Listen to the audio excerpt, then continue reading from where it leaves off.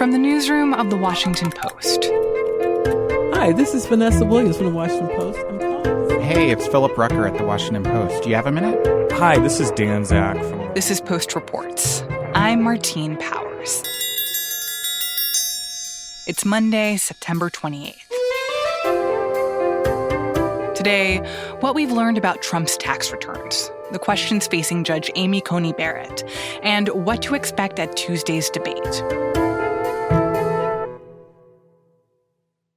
One of the most important things I've learned covering Donald Trump over the last few years is just how different the U.S. government looks to rich people than it does to the rest of us. How easy it is to get out of or delay accountability for so many different things. If you have a good legal team and if you have a good team of accountants and you just try it and then say, hey, come after me. And I think that that's the way that Trump has dealt with legal investigations his whole career, not dealing with the facts, but challenging the system, suing people who sue him, attacking those who investigate him.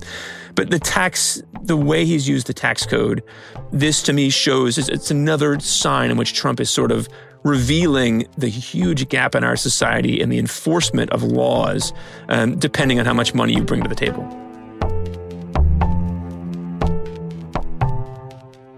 I'm Dave Fahrenthold. I'm a political reporter for The Washington Post. I cover the Trump Organization and the president's conflicts of interest.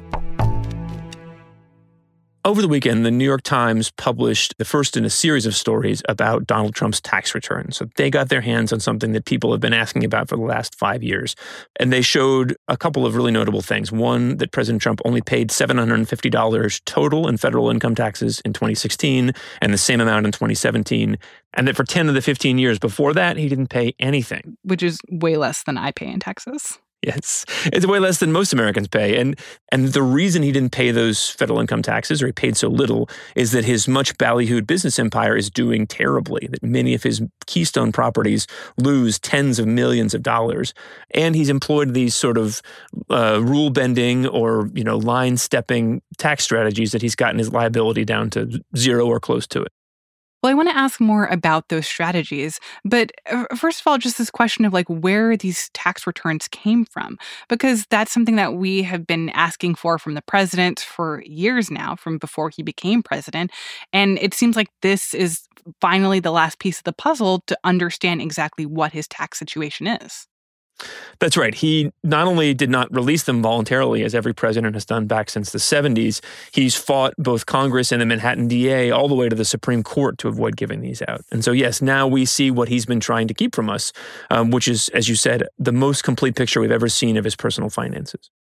So when it comes to the fact that President Trump has paid basically nothing in federal income taxes in recent years, is there a concern there that he has actually skirted some laws, that he has done something illegal here? Or is this just a product of how the tax code works for rich people? That's a question that's hard to answer at this point. I mean, certainly Donald Trump has lost a huge amount of money, according to the Times' reporting. Some of his biggest properties just lose money hand over fist. And the tax code is set up that if you lose a lot of money, it erases gains you may have from other properties and can take your tax liability down to zero. The harder question to answer would be, did he break the law in doing anything to lower his tax liability? And the Times cites a few examples where it appears Trump used a strategy that has been found to be illegal in some cases, one of them being that he paid, quote unquote, consulting fees to members of his family, like Ivanka Trump, on big projects that they were doing, like the Trump Hotel in Vancouver, the Trump Hotel in Waikiki, and then wrote off those consulting expenses as business expenses for himself. So that was a way of transferring money to one of his children and also lowering his own taxes.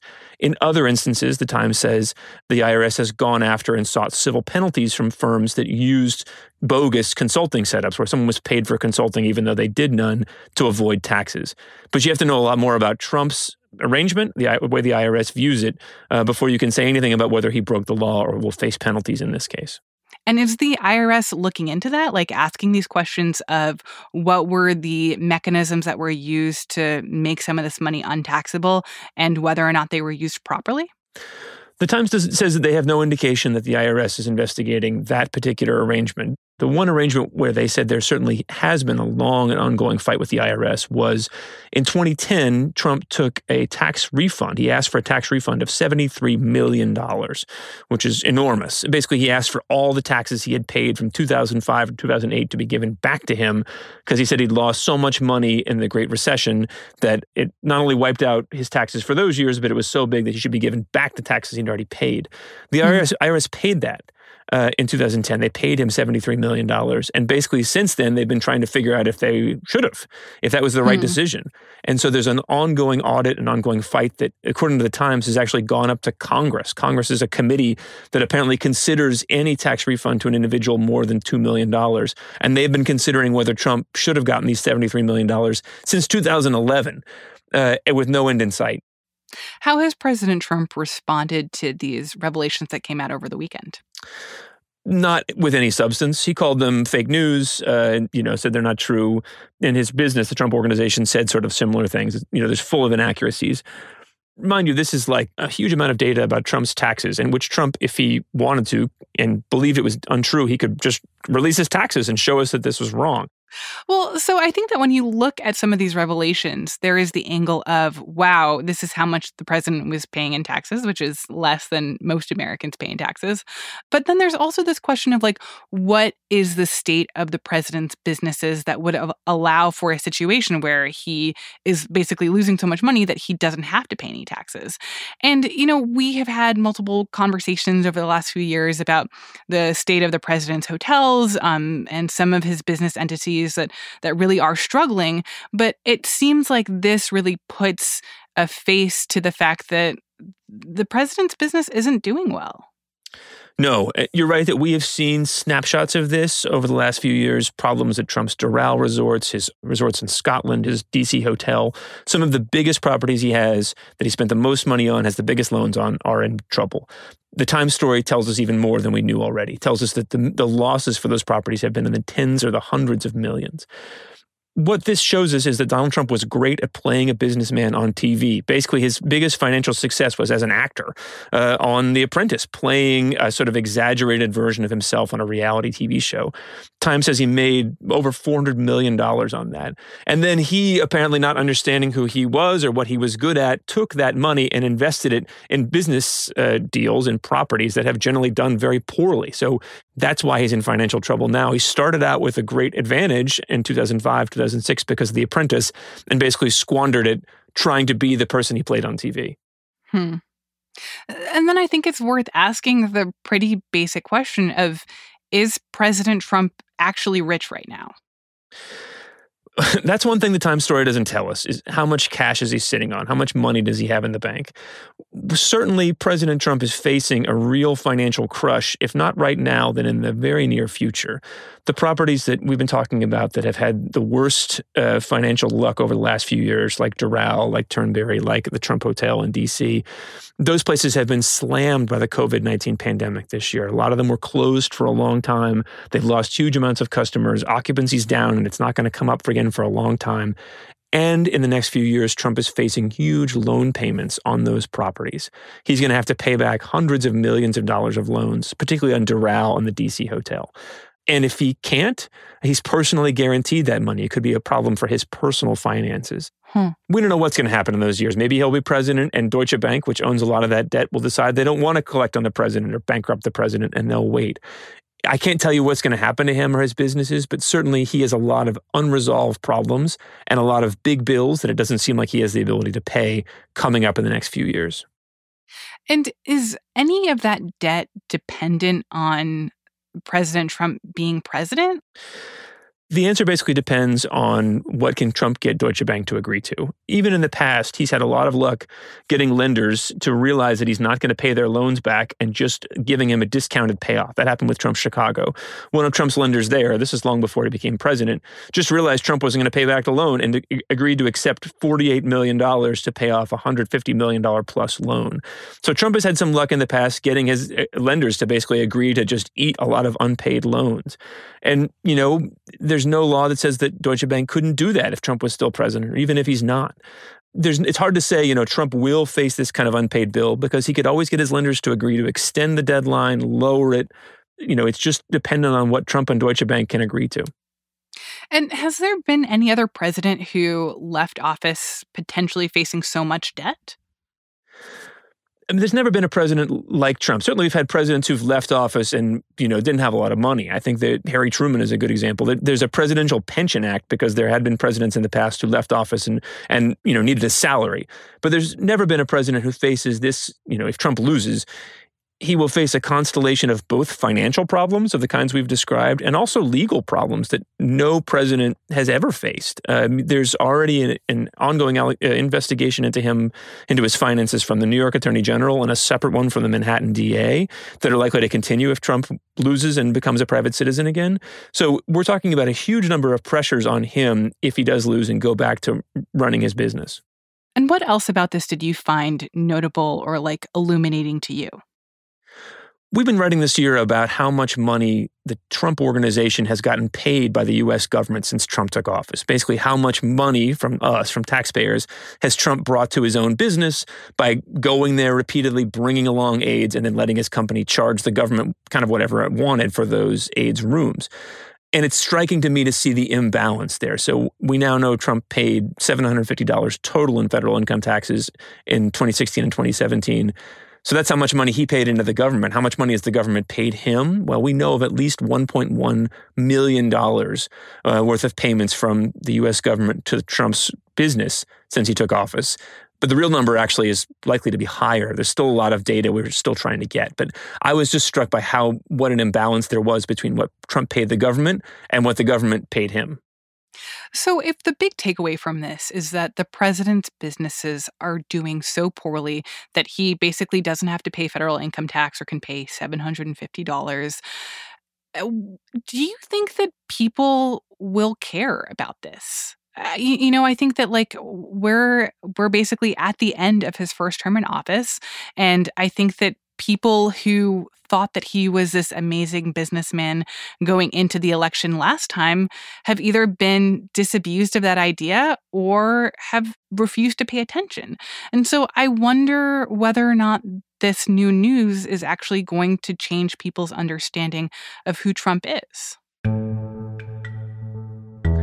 Well, I've long ago given up making predictions about how voters will react to news, but I think that there's things people should take away from this. I don't know if they will, but think about if you were the CIA and you were hiring a spy, or somebody came in the door and said, I want to be a spy, I want to know classified information. And they said, well, we're looking at your financial information and it shows you own a bunch of businesses that are losing money, and in the next few years you're going to owe your lenders $420 million. You have a huge unresolved business problem in your private life. You're going to need money in the next few years. Would we give classified information to somebody like that? Would we hire a person like that was facing that kind of financial leverage and financial need? Probably not, because that's the kind of thing that gives outsiders leverage over you. If your business is in financial trouble, how much influence could somebody have on you if they came in and said, look, I'm going to write you a check to make that trouble go away?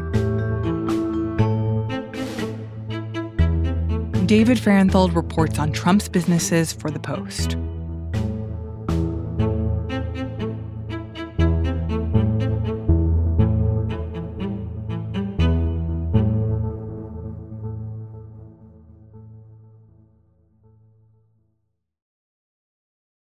I stand before you today to fulfill one of my highest and most important duties under the United States Constitution, the nomination of a Supreme Court Justice. Thank you very much, Mr. President. I am deeply honored by the confidence that you have placed in me. Over the weekend, President Trump officially nominated Amy Coney Barrett, who's a judge on the Seventh Circuit Court of Appeals, to serve on the Supreme Court and replace the late Ruth Bader Ginsburg. Emma Brown is an investigative reporter for The Post. And I have been reporting on Amy Coney Barrett. She has spent most of her career as a law professor and has been on the federal appellate court for the last 3 years. Our family includes me, my husband Jesse. She's also a mom of 7 kids. Emma, Vivian, Tess, John Peter, Liam, Juliet, and Benjamin. and a devout Catholic, and she is known as a conservative jurist in the mold of Antonin Scalia, who was her mentor. I clerked for Justice Scalia more than 20 years ago, but the lessons I learned still resonate. His judicial philosophy is mine too. A judge must apply the law as written. So you've been reporting on Amy Coney Barrett's relationship to her faith and how that might inform her possible performance as a justice. What are some parts of her faith that people are looking at more closely right now? Well, one part of it is how her Catholic faith shapes her ideas about some of the really hot-button social issues in our country today. She signed on to a letter, along with many other Catholic women, avowing that marriage is between one man and one woman, for example. She's also a member of a lay-led charismatic Christian group called People of Praise, which was founded in South Bend, where she lives, and has about 2,000 members around the world. And she also had spoken for several years at a internship program for law students run by Alliance Defending Freedom, which is a Christian legal advocacy group that uses the courts to further its goals. So when it comes to this question of whether Barrett's faith might influence her jurisprudence, what actually does that mean? Well, she has been grappling with this question for years. So in 1998, so more than 2 decades ago now, early in her career, she co-authored a paper about how Catholic judges should deal with capital punishment cases. And she and her co-author concluded that Catholic judges were morally precluded from enforcing the death penalty and should recuse themselves before they would have to sign an execution order. So she's been sort of grappling with what does that actually mean to be a Catholic judge in practice for many years. And this is also an issue that came up when she was first up for her current job, when she was being confirmed as an appellate court judge, and that there was a concern from Democratic senators that she was a person who could let her faith influence her judicial decisions. Today, we'll hear from 2 panels. It was really a big part of the questions she faced in 2017 when she was before the Senate Judiciary Committee. Thank you, Chairman Grassley. I'd like to thank Senator Young for that kind introduction. And Chairman in the questioning of her about her faith, Senator Dianne Feinstein at one point said, and I think in your case, Professor, when you read your speeches, the conclusion one draws is that the dogma lives loudly within you. A top Democrat under fire this morning for suggesting devout Catholics cannot also serve as federal judges. Conservatives really seized upon as evidence that Feinstein was, they argued, trying to impose a religious test. We have a very core constitutional principle that says there's no religious test for office, religious freedom. And so Barrett has faced these questions before, but it's not clear that Democrats really want to bring this up again because they really got stung with Feinstein's comment last time. Because it does seem like there is a very fine line when it comes to these concerns, that you have Democrats saying, we don't want a justice who is going to let their religion influence their judicial decisions. But at the same time, many justices are religious in their personal lives, and that there could be an appearance that Democrats are just dismissing any justice that happens to be religious and saying that it's impossible to have a judge who could rule fairly, even if they have a strong sense of faith. I think that's absolutely right. And it is tricky for them to ask about. It's frankly tricky to write about because, right, it's not wrong to be religious. And many judges are religious and do their jobs well. And Barrett has said, I will never impose my own personal convictions upon the law.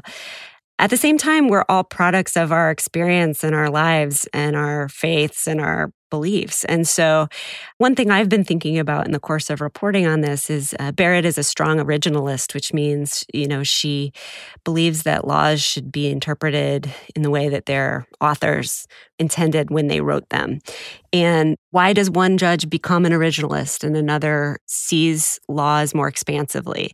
That has to have something to do with all of your experiences, including your faith. And so the idea that faith is not part of judges' view is an oversimplification.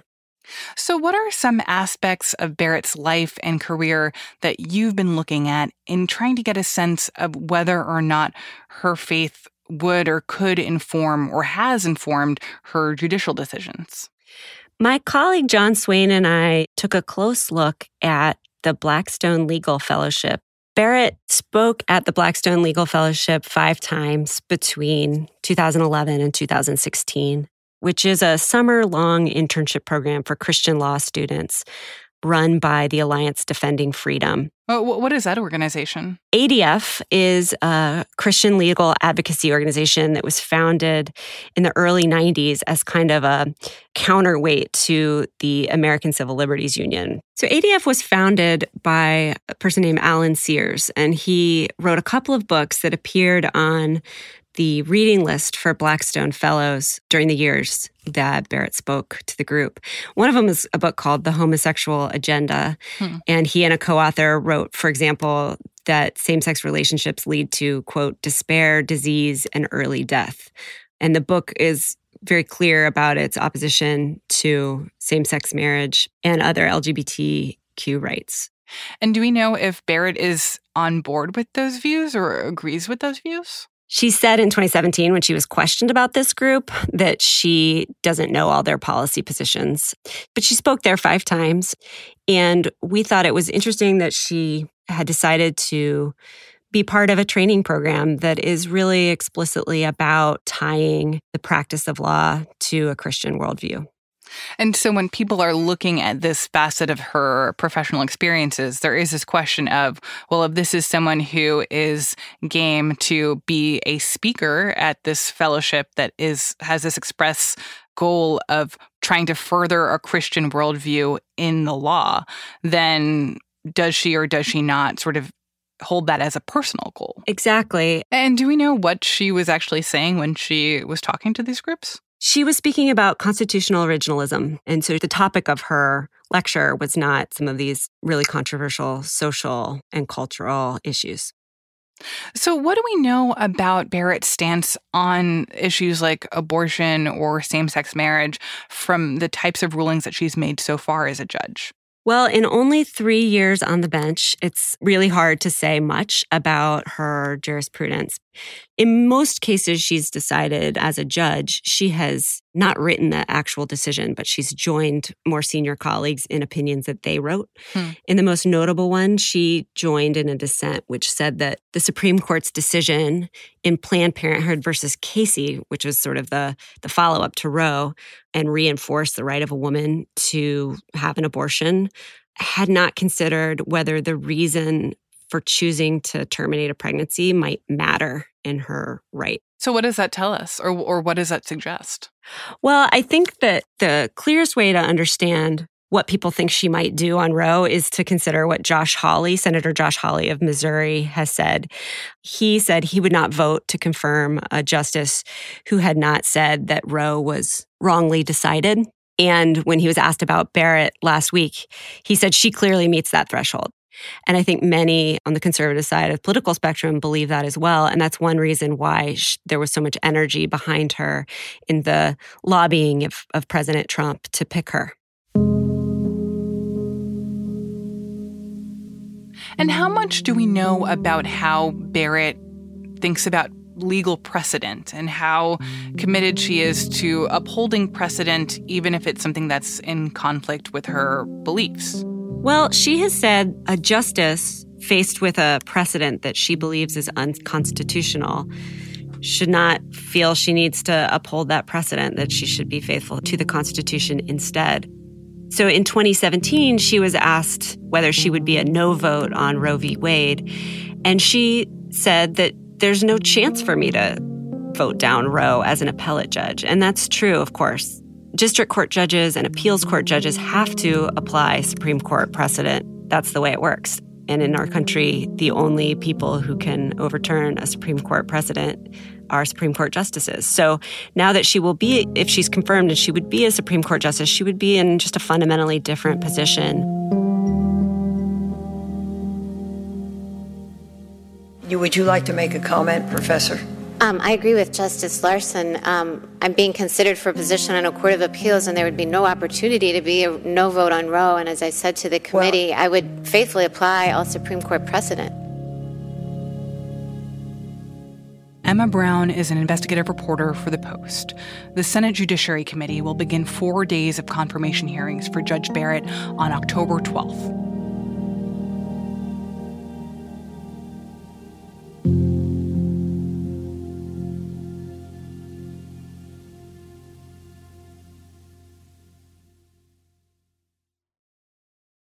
And now, one more thing. President Trump and Democratic presidential nominee Joe Biden will debate each other for the first time on Tuesday evening. It will be the first of 3 presidential debates. One little ritual that happens is you will watch the candidates walk out on stage, and then they will start furiously scribbling on the blank pieces of paper that are on the lecterns in front of them. I always wonder what they're writing down in that moment. I can tell you what they're writing down. What it is the candidates are not allowed to bring any notes on stage. And so they are walking onto stage with their heads just full of the talking points and the things they want to say. So what they are doing is downloading their memories so that they will have all that in front of them. It reminds me of like taking a calculus test and just like looking at the formula 90 seconds before I go into the test and then like writing it down immediately because I know I'm going to forget it in like 2 seconds. Right. Karen Tumulty is a columnist covering national politics for The Post. I've been on moderating panels for a number of primary season presidential debates. A Democratic one in 2000. Mr. Vice President, twice tonight you've been asked questions about how justice is administered in this country. At a time when crime rates are falling, the prison population is swelling to the point where 2 million Americans are incarcerated. 2/3 of federal inmates are either Black or Hispanic. Is this something the Clinton administration anticipated when President Clinton signed tougher crime laws, and why is this happening? I think there are a Republican one in 2012. So, Speaker Gingrich, it sounds like Congresswoman Bachmann does not believe that Wall Street is to blame for the financial mess. You've said that the current protests on Wall Street are, in your words, the natural product of Obama's class warfare. Does this mean that these people who are out there protesting on Wall Street across the country have no grievance? And then in 2016, a primary season debate between Hillary Clinton and Bernie Sanders. Secretary Clinton, a Washington Post poll just yesterday found that only 37% of Americans consider you honest and trustworthy. Now, when you've been asked about this in the past, you have said that this is the result of many, many years of Republican attacks upon you. But Americans have also had 25, more than that, years to get to know you for themselves.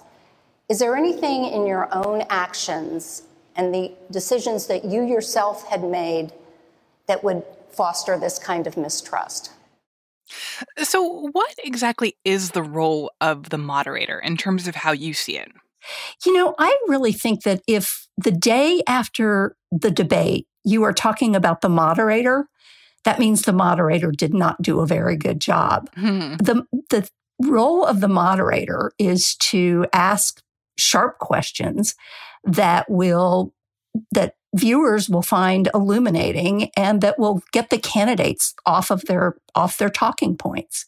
And how do you prepare for something like that? Like, how do you make sure that you have those sharp questions that are going to elicit the best responses, but aren't going to make you, as the moderator, the actual subject of debate? The very first thing you do is you sit down and you learn everything you can about what the candidates have said on every conceivable issue.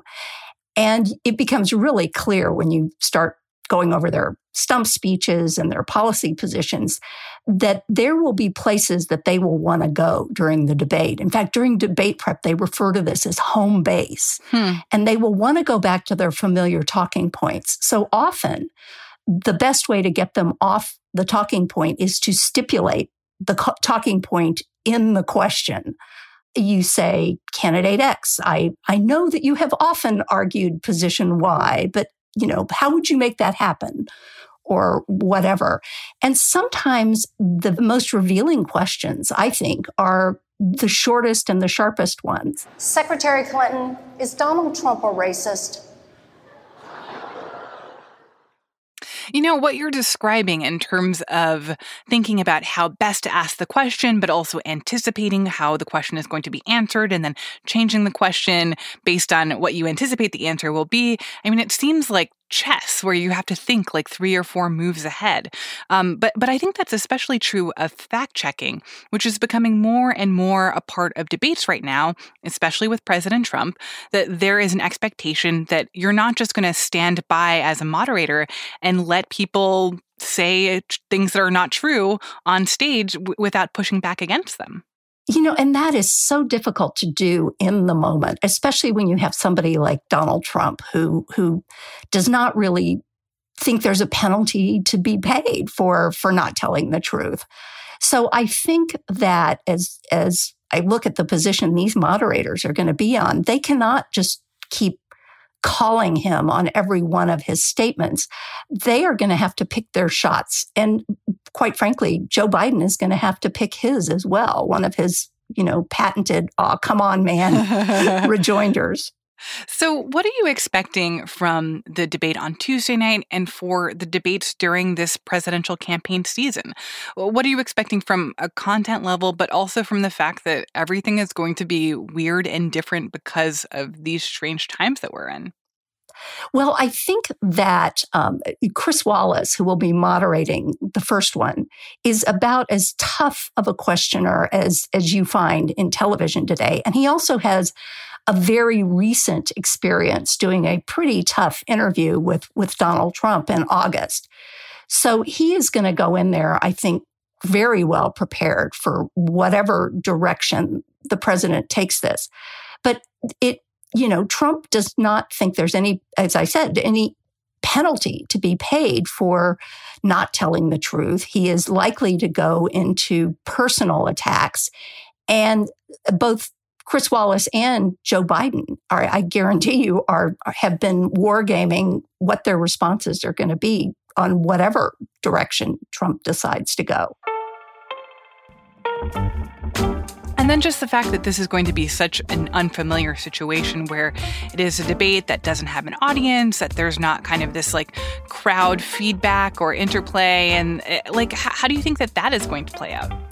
I think that is going to make a much better debate. I, in fact, had written a column months ago saying that the one thing that they really should do in these debates is get rid of the live audience, because that gives the candidate too much of an incentive to play for an applause line as opposed to a direct answer to a question.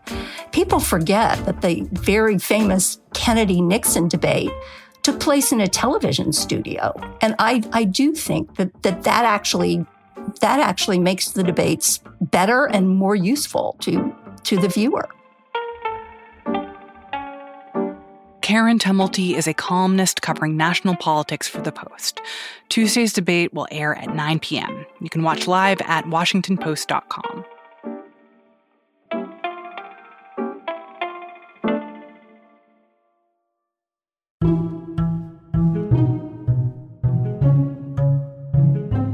That's it for Post Reports. Thanks for listening. You can learn more about the stories in today's show at postreports.com and join the conversation online using the hashtag PostReports. I'm Martine Powers. We'll be back tomorrow with more stories from the Washington Post.